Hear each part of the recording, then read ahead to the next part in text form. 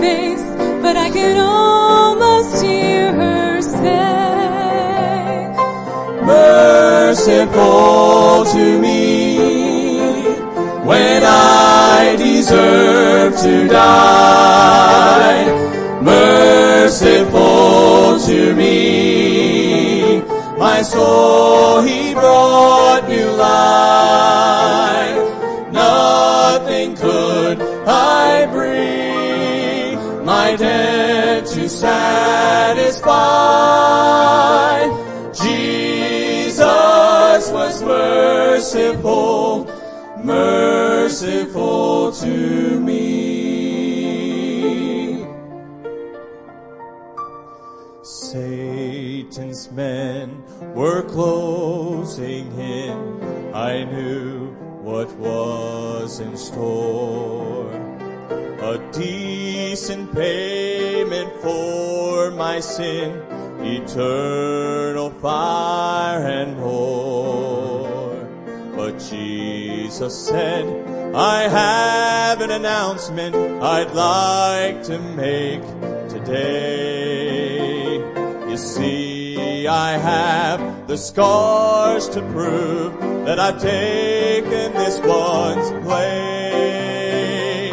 Merciful to me, when I deserve to die. Merciful to me, my soul He brought new life. Nothing could I bring my debt to satisfy. Jesus was merciful, merciful to me. Nothing could I bring my debt to satisfy. Jesus was merciful. Jesus was merciful. Jesus was merciful, merciful to me.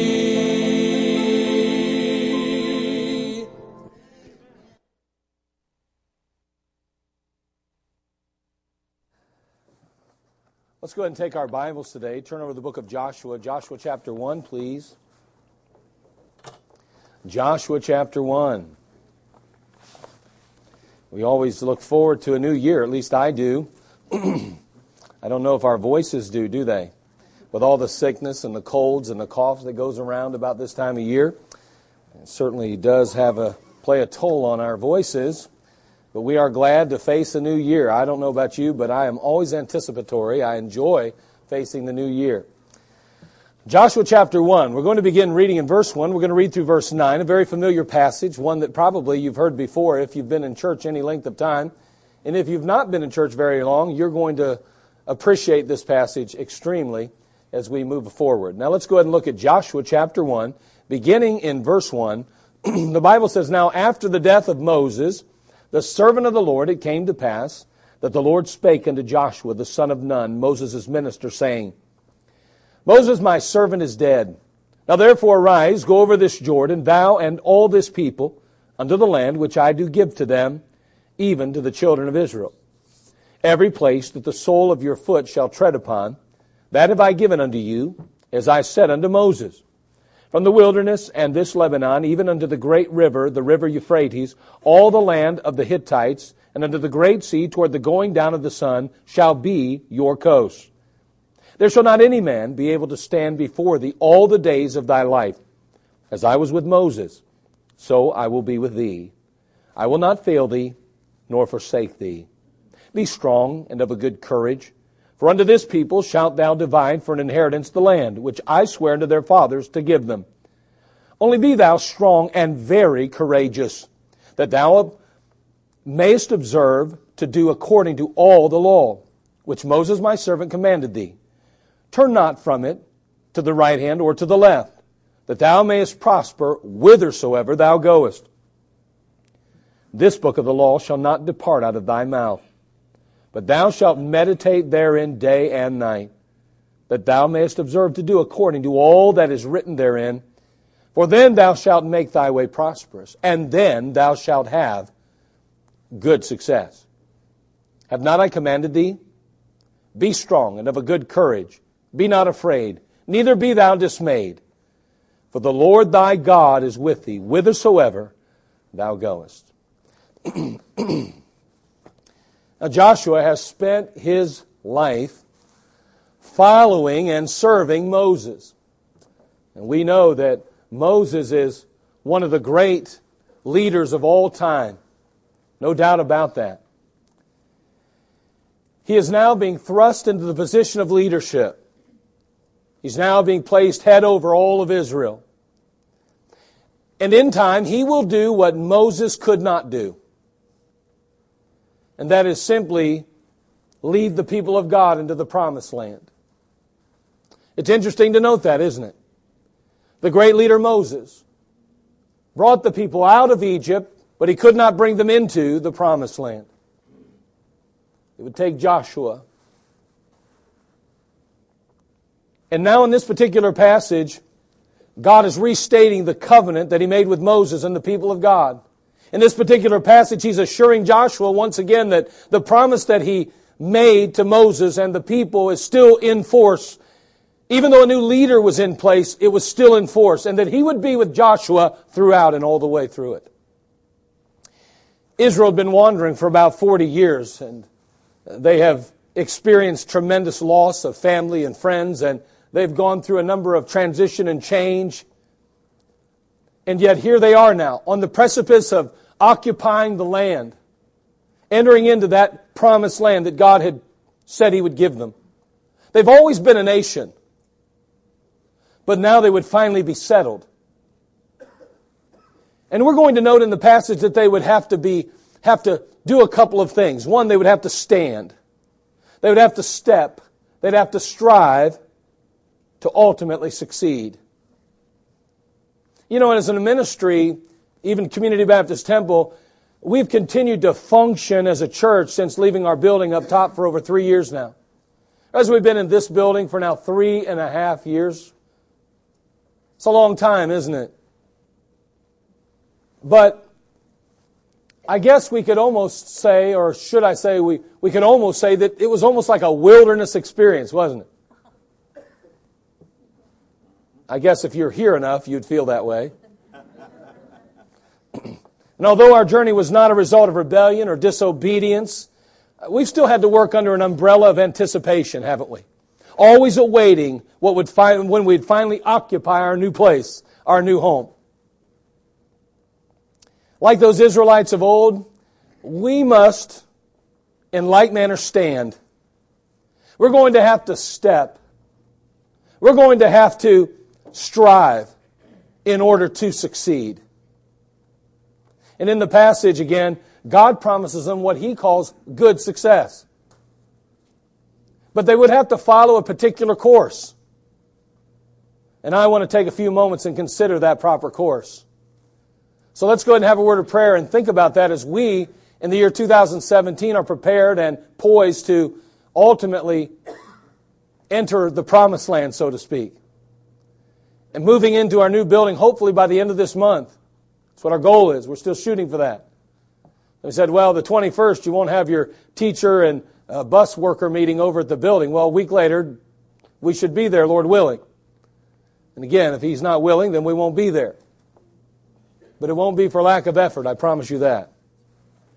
We had a good crowd, by the way, this past Thursday. Appreciate all the men that came out and gave us a hand. It was a blessing. Got a lot accomplished. But we're still on that schedule, so we can still use you, by the way.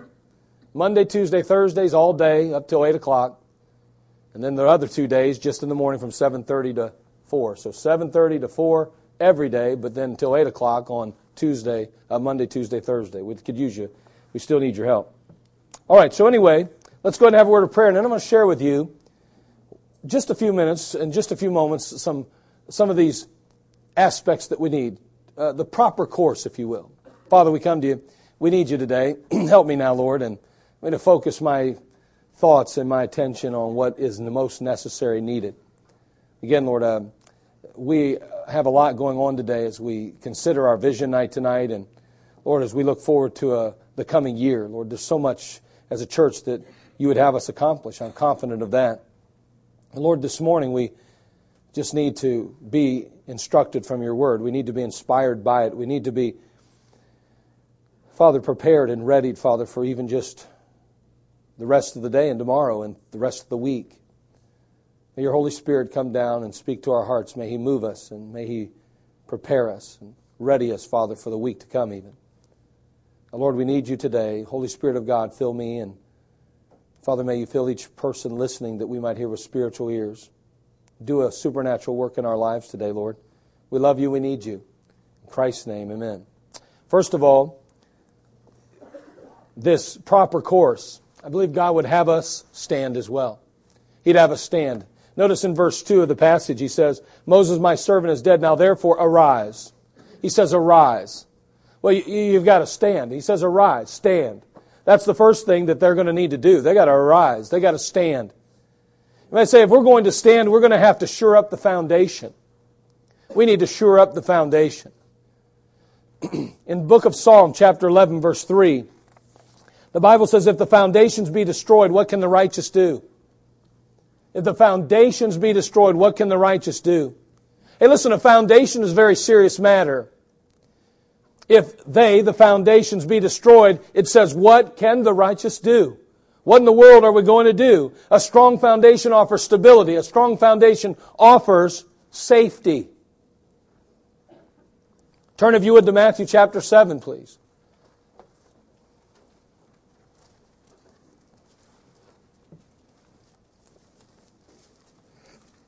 In the book of Matthew chapter 7, beginning in verse 24, reading through verse 25, the Bible says, therefore, whosoever heareth these sayings of mine and doeth them, I'll liken him unto a wise man, which built his house upon a rock. And the rain descended, and the floods came, and the winds blew, and beat upon that house. And it fell not. For it was founded upon a rock. Now, having a strong foundation permits us to stand firmly. It permits us to stand firmly even in the midst of a raging storm, the Bible teaches. And may I say, it doesn't matter how long you've been a Christian. It doesn't matter how good of a believer you believe yourself to be. The reality is you're going to face some storms in your life. And if we are going to experience the kind of success that God demands and that God requires of us in our personal walk with Him and in our ministry here at Community Baptist Temple, I want you to understand that it's going to demand and it's going to require a strong foundation.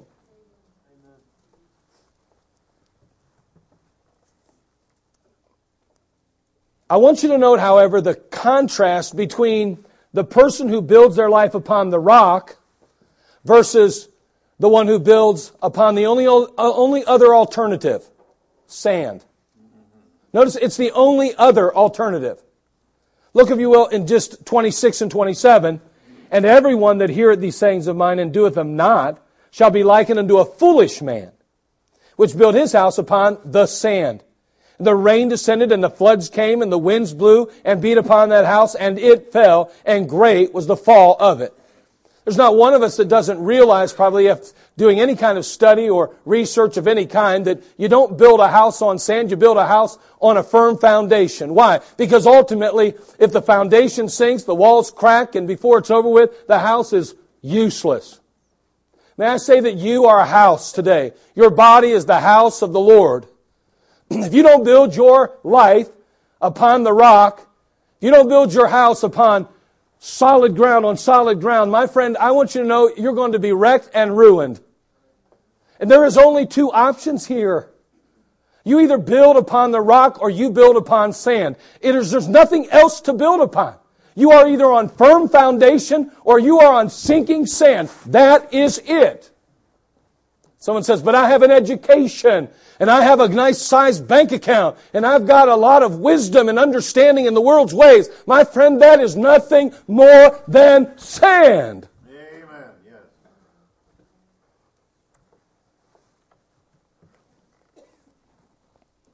The rock of Matthew chapter 7 is identified in 1 Corinthians as none other than Jesus Christ. In 1 Corinthians 10:4, the Bible says, "And they did all drink the same spiritual drink, for they drank of that spiritual rock that followed them, and that rock was Christ." As a believer, our foundation is rooted in the Word of God and the Lord Jesus Christ. In 1 Corinthians chapter 3, verse 11, the Bible says, "For other foundation can no man lay than that which is laid," which is Jesus Christ. He is the only true foundation. He's the only rock to build upon. What are you building your life on? What are you building your marriage on? What are you building your family on? What are you building your legacy upon? Is it an education? Is it a high-paying job? Is it some kind of future that you believe yourself to have? Is it your talents and your abilities? Your opportunities? What are you building your life on? What are you building your marriage and your family and your future on? If it's anything other than Jesus Christ, my friend, it is sinking sand.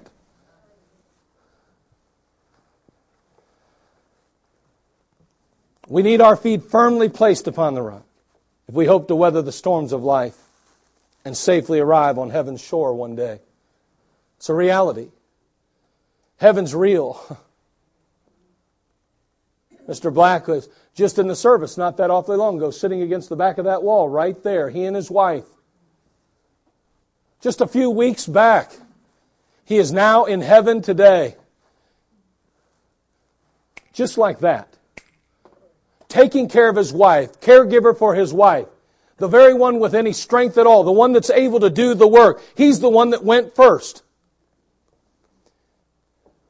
Heaven is a real place, but my friend, hell is real as well. And may I say, if you are building your life on sinking sand, you are building it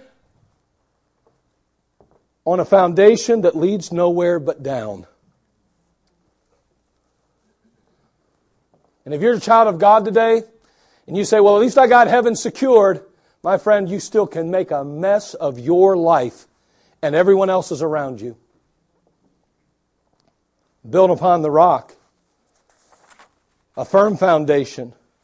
Boy, I tell you what, as a church and as a person in the body of Christ, either way, we got to stand. And to stand means we're going to have to shore up the foundation. We need to identify who and what we are building upon and ensure that it is nothing less than Jesus Christ.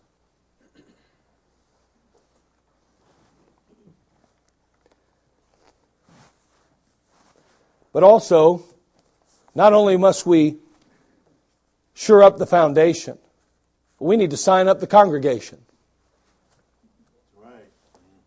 In the particular passage that we're reading from there in verse 2, he says, moreover, he says, Moses, my servant, is dead. Now therefore arise, stand.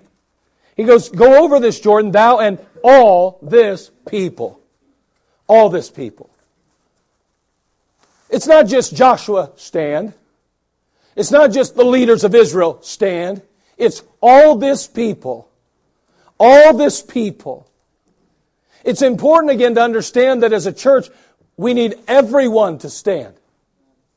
Not only again the pastor, the staff, or certain members, but every believer needs to stand. Everyone needs to grow in their faith. Everyone needs to be grounded more firmly in the Word of God. Everyone needs to be unashamedly and unapologetically before the world, lifting up the name of Jesus Christ. Everyone needs to have a testimony that's Christ-honoring in their home and at work. Everybody needs to stand for the cause of Christ. Everybody ought to be excited about the move, and everybody needs to participate in the journey, and everyone needs to get plugged in and turned on by the things of God.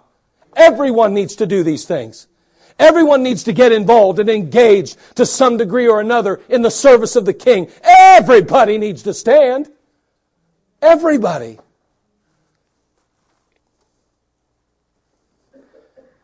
Sadly, they say that 100% of the work of the church is done by 20% of the congregation.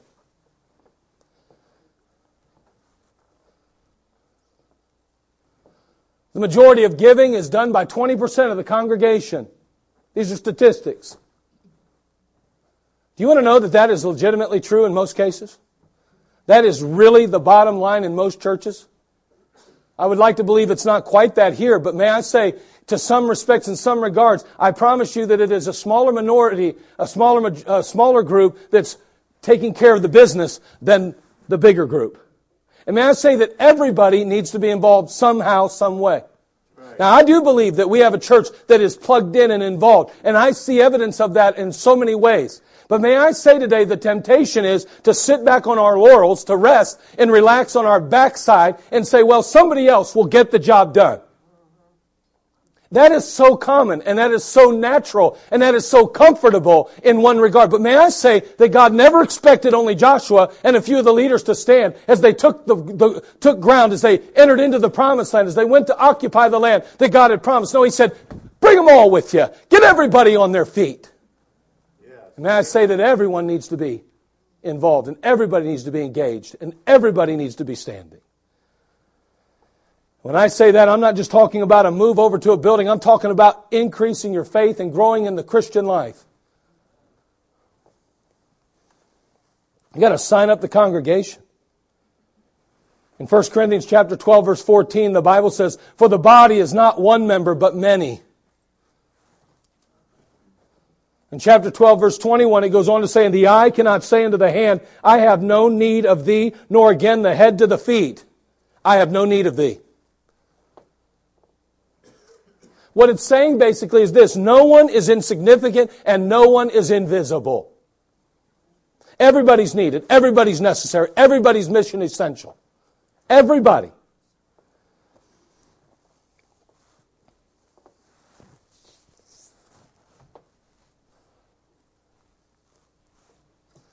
Tell you what, brother, why don't you come on up here, Cody? Why don't you come up and give me a hand? I want you to just stand. Come on up. Come on up. I want you to put your hand like this on the pulpit, would you please? Okay, now, Cody, listen. I just want to take one of your fingers today. I just kind of put this one off the side a little bit like that. Okay, you okay with all this? You all right with this? Huh? You think he's okay with this? He's trying to be. Now, wait a second. You got to understand, Cody. I mean, you got this whole body. You've got 10 fingers. You got 10 toes, I think.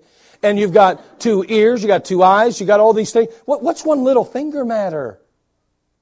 It's insignificant. It's nothing. I'm not even asking to take your thumb. I'm just going to take your little pinky finger. You still got 3 other fingers on this hand and a thumb, so you can certainly grasp, turn doorknobs and drive cars and do all that stuff. What's the difference? Just one finger. Do you know what? I got to believe he thinks that finger's pretty important. And you want to know something? That finger plays a role, and it has a purpose as part of this body, doesn't it?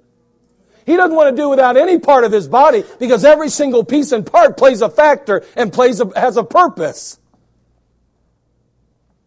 We look at the church and we say, well, I'm nothing. They don't need me.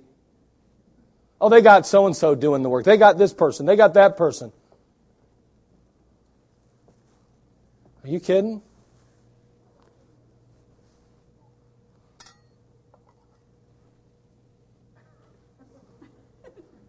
Nobody wants to lose a finger because it's important. Plays a fact. It plays a part. Has a purpose. It's part of the body. And it's just as important as any other part when you start talking about taking it off. It scares you to think, I'm going to lose a part. Thanks, Cody. You'll get out of here with your hand. Now, that's exactly what God's telling Joshua. He's telling him, listen, it's not enough just you stand. It's not enough just some of the leaders stand. Everybody's got to stand. Everybody needs to be engaged. Everybody plays a part. Everybody has a role. Everybody has a purpose. You say, well, I don't know what mine is. Well, then you need to find out. Oh, we got a lot of trainings coming up. Well, I'll tell you what, we could use at least 3 times the amount of ushers that we have over in our new building. At least 3. What are the qualifications, preacher? Let me check. Put a mirror in front of your face and breathe. Does it leave? If you're still breathing, that's a pretty good qualification right there, fellas. That's a good one. Now, again, I understand. I don't want you out drinking Saturday night, coming in and ushering on Sunday morning. No, we're not playing that game around here. We're not going to kill our services because we just have a need.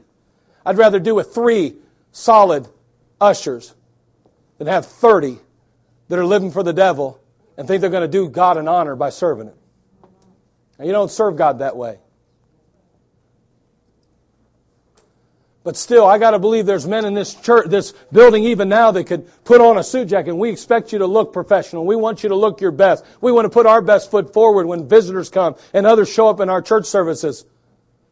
I got to believe there's those that could get involved. That's not a big job in the sense of it takes a lot of extra time. You don't have to spend Saturday night preparing to be an usher. You just have to know where your place is, what your job is, and you show up Sunday morning, you put your suit jacket on like everybody else that's in the usher corps, and you say, I'm standing here, I'm greeting people, I'm actually going to smile, shake hands, and take people where they need to go. It's not that complicated. But it's a little more comfortable just to sit, get in, get out, and go. I'm not saying that's not good that you're here, but everybody needs to stand. We've got teacher and worker training. We've got the nursery training coming up. We got plenty of places for people to serve. We got bus ministry. We got the Sunday schools. You know where our biggest problem is in the bus ministry? We don't have any potential captains. We got all kind of teenagers that want to help, and I'm not discounting teenagers. But teenagers don't captain buses because they need cars, and they've got to go out every Saturday visiting, and they've got to reach out to their children, and they've got to provide certain promotions and things for them. Well, we need some men, we need some women, we need some people that are adults and have a little more maturity to step up into those roles and say, yes, not only am I a godly Christian to the best I can be, I'm trying to serve the Lord and I'm in services and I'm doing the work, but I'm willing to step out and be uncomfortable and give my life to God and to someone other than me and my family. Everyone's got to stand. Everyone needs to be plugged in somehow, some way. We could use a lot more in those areas. But again, don't show up and say, well, I decided that I believe that it's okay, we're going to legalize marijuana, and because it's legal, I'll be able to smoke it, and I want to be a teacher at Community Baptist Temple. You ain't smoking marijuana and teaching. Amen. Not in our Sunday schools, you're not. Not if I find out about it. If you hide it real good, I won't go searching too deep. No, I'm teasing. But anyway, I don't want to hear about it. You know what I'm saying? Listen, we understand what grace is. We understand that we're growing. We understand that there's progression in the Christian life. Everybody doesn't have to be cut out of a cookie cutter mentality.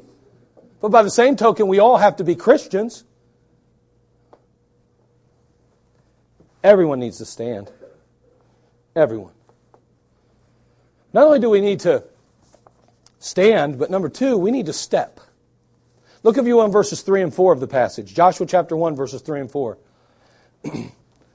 He goes on to say, every place, I'll give you a moment, chapter 1, verses 3 and 4. Every place that the sole of your foot shall tread upon, that have I given unto you, as I said unto Moses. From the wilderness and this Lebanon, even unto the great river, the river Euphrates, all the land of the Hittites and unto the great sea, toward the going down of the sun, shall be your coast. It is true we must stand, but it is equally true we must step. And again, we've touched on that a little bit already. But there is great joy that comes to a parent when their child is able to balance and stand on their own. You know, you get them and you're holding them up. I mean, I have my first little grandbaby, and the big thing is, you know, she likes to hold onto your little fingers or your hand and stand. You know, every baby's, you know, and they're all wobbly and falling backwards and forwards. Kind of like we get as we get older. It's kind of funny how we revert back to what, you know what I mean? Kind of full circle, you know? So if you ever see me anywhere, if there's steps anywhere, whether it's myself or anybody else, I'm freaking out. I'm like, ready to catch people. I get over by steps, I'm like scooting over a little bit, and I don't want to fall down them. I'm not even that old, but let me tell you something. The older we get, the less balance we got, the less stability we have. Hold on a second. Every parent, though, is extremely excited, and boy, they are joy-filled to see their little child finally be able to stand on their own. They let them go, and they go, woo! Yes! Woo! Good job! Boy, you're so excited for them. But what if that's where it ended? What if all they did was just stand? Come on. Come on. Come to Daddy. And the little baby just goes like that. And the little baby's still doing that at 2. And the little baby's still doing that at 3. And pretty soon they're a toddler, and instead of walking around and running around, they're just simply balancing. They're standing, but they're not stepping yet. Boy, a parent would be alarmed, wouldn't they? Extremely concerned and bothered by that. See, the Lord saved you and I to not only stand for Him, but to step as well. See, we're to always be moving forward and in a state of progress in our Christian life. Always.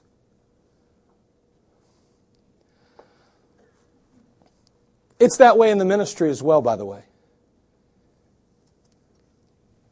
A ministry is not complete to simply stand. It must continue to take steps to advance the cause of Christ.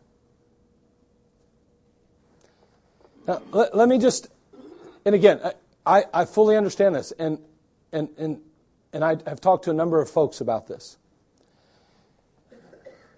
Community Baptist Temple has got to go forward. We cannot stay this way, or we will die. We have to go forward. We have to reproduce ourselves. It's scary to think about change. But I tell you one thing, I don't know about you, but it scared the life out of me when my kids started taking their first steps. I was always afraid one was going to fall and hit their head on some kind of counter or hit their head on something. I mean, I'm a freak about things. Now, can I tell you something? And I'm just going to say this. This is off the message. This is just a little help for you. I have never child-proofed my home. I have home-proofed my child. So what do you mean? I taught my child what to do, when to do it, and how to do it. I didn't have to worry about them grabbing things they shouldn't grab, touching things they shouldn't touch, doing things they shouldn't do. I didn't move all the coffee tables out. Well, I did when they were first maybe. I kind of put little things on the edges for them so that when they did fall, and they would fall. But I didn't move things. I didn't move the television clicker. I didn't move. Keep everything out of the way of the children, because if they don't, they'll grab everything. No. I home-proofed my child. And you need to do the same, or you'll be a miserable pup. Always chasing your child around, saying and yelling no, and taking things out of their hands, and that's how that goes usually. So I want to encourage you not to do that. But it scared me when my kids started walking, because they'd fall. I don't like my kids falling. And you know what? It's scary when we start taking steps in our Christian life. It can be scary. When we move out of our comfort zone and we decide to get out of this particular area and move into this area, and that's tough. Whether it's as a church or whether it's as an individual, it's difficult. But I'm going to tell you something. God wants us to take steps. In Exodus, if we're going to take those steps, by the way, we need to be convinced about something. And here's what we need to be convinced about. Turn to Exodus, would you? Exodus chapter 13. Taking steps is going to require a couple things of us. One, we have to be convinced. We've got to be convinced. You say, what, convinced about what? Well, here it is. And this is important.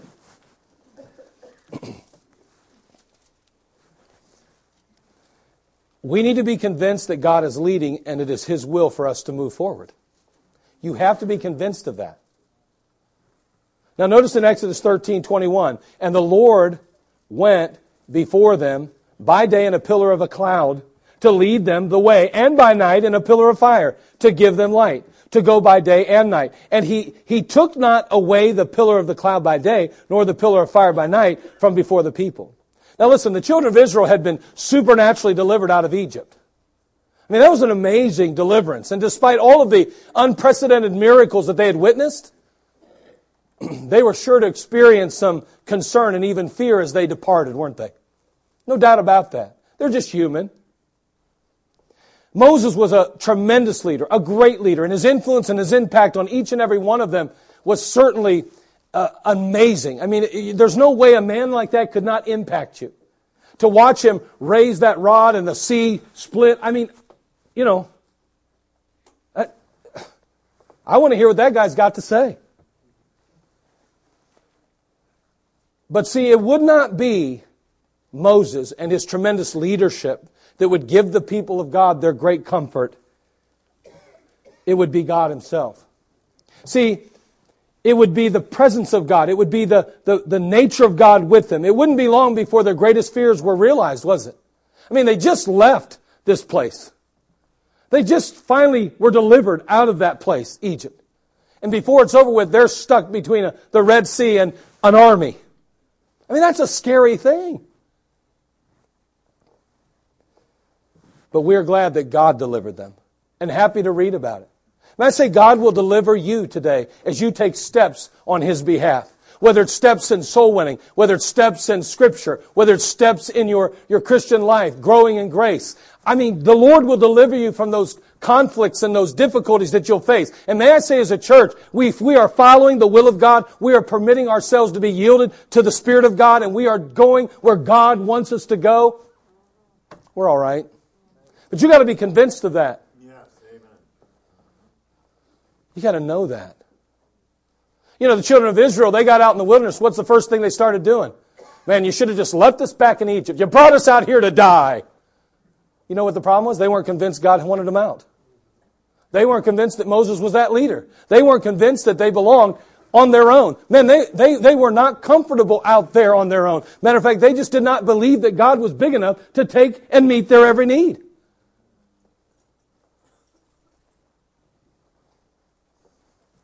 You're a dad.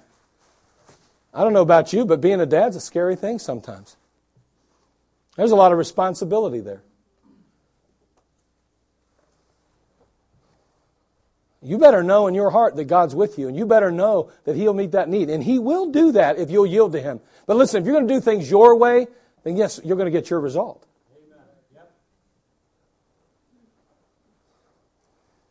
It's the same in our homes, it's the same in our marriage, it's the same in our lives and ministry.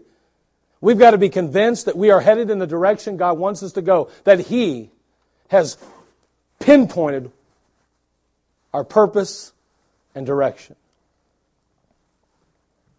But not only that, we have to be convinced, we have to also be careful. As we begin to step, you've got to be real careful. Ephesians chapter 5, verse 15. So then, see then that you walk circumspectly, not as fools, but as wise. As wonderful as it is to have God leading us, or leading you in your Christian life, it can be very difficult to keep your eyes on Him, can it? How many believers have you known through the years who, I mean, you were confident they knew the will of God, the direction of God, the purpose of God for their life? You were confident. You saw God working and moving in their life. But things went awry somewhere. How many? Don't yell it because everybody's seen it. You know what the problem was? It's what we find right here. We're going to find they got their eyes off of Him. They got their eyes off of Him. It's that simple. Now listen, you got to be careful. When you start to step, you better know what direction God's sending you and pointing you, but then you better be very careful, because just because God starts you off and you are following Him doesn't mean you'll continue to if you're not careful.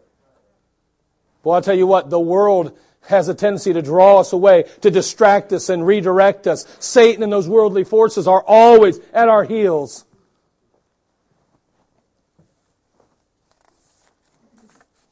Hebrews chapter 12, turn there, would you please? Verses 1 through 2.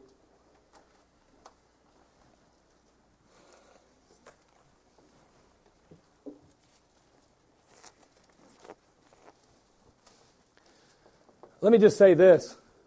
Isn't it about time we stop questioning whether or not we should be where we're going?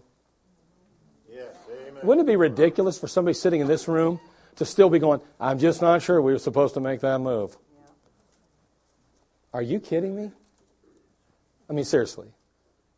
We're still talking about that? But then again, why should that surprise us if that's going on? Because that's what the children of Israel did. Folks, it's time for everybody to stand. It's time for everybody to step.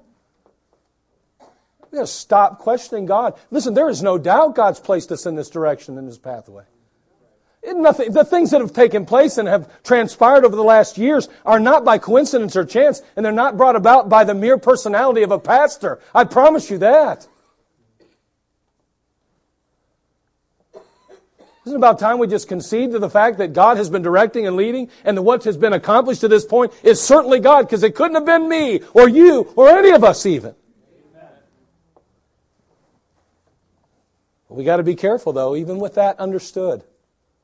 Hebrews 12:1 and 2 says, "Wherefore, seeing we also are compassed about with so great a cloud of witnesses, let us lay aside every weight and the sin which does so easily beset us, and let us run with patience the race that is set before us, looking unto Jesus, the author and finisher of our faith, who for the joy that was set before him endured the cross, despising the shame, and is set down at the right hand of the throne of God." Notice again, I tell you what, the race has begun. We need to run that race. We can't allow sin or the weight of things in our lives to hold us back, to slow us down, to trip us up. But the fact is that we need to look unto Jesus. We can't stop looking to Him. He's the only way that we've gotten started on this journey. He's the only way we begin to move in the journey. Whether it's your Christian life, whether it's your Christian growth, whether it's your marriage, whether it's your home and family, whether it's your new job that God has given you. You started off with God giving leadership and direction. Don't you dare think for a moment you can do without Him now. Amen. Oh man, you better keep looking unto Jesus.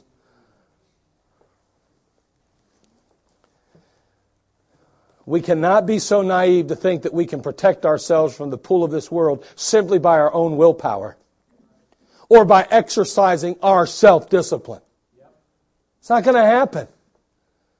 So I grew up in a home maybe like yours where my dad wasn't always easy on me. He demanded some things of me. He required that I be a man, that I stand up, that I do the right thing. He demanded that I push myself and that I don't lay down on a football field when I get hurt, but I get back up and limp off. Don't let nobody carry you off that field, son. You pull yourself up by your bootstraps. You keep on going no matter how hard it gets. Maybe you've been there. Boy, I tell you what, you've learned to overcome things in your life, and you can overcome things in your life by your own willpower and your own self-discipline. But I'm going to tell you something. You can only go so far on that one. Amen. And it will not honor, nor will it please God, because if it's done in the flesh, it is sin. That is simple.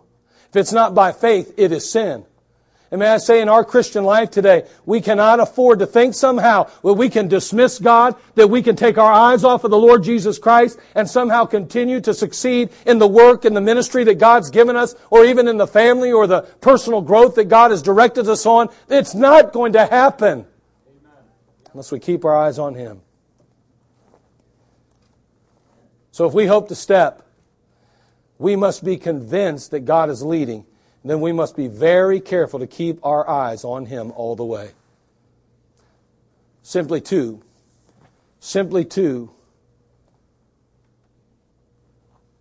aspects of that proper course.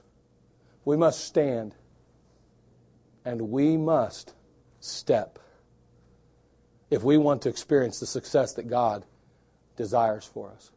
That is true in your own Christian life. That's true in your home, in your family, your marriage. You need to identify what God wants. And may I say that it's not hard as much as it is time-consuming. You've got to take the time to get in. God will tell you. His Word is clear. His direction is clear. But you've got to spend time in His Word. You've got to know the mind of Christ. And it's found in this book, the Word of God. What's God want from me and my family? What's God want from me as far as growth in my Christian life? Am I growing like I ought to be growing? Am I going forward, taking steps in my Christian life? Will I end up where God wants me to be by the December of 2017? Will my marriage be where it ought to be? Will my family be where it ought to be? Will my life and my future be where on course and where it ought to be at the end of this year? May I say you only find that in this book? And take advice from godly men and women, no problem.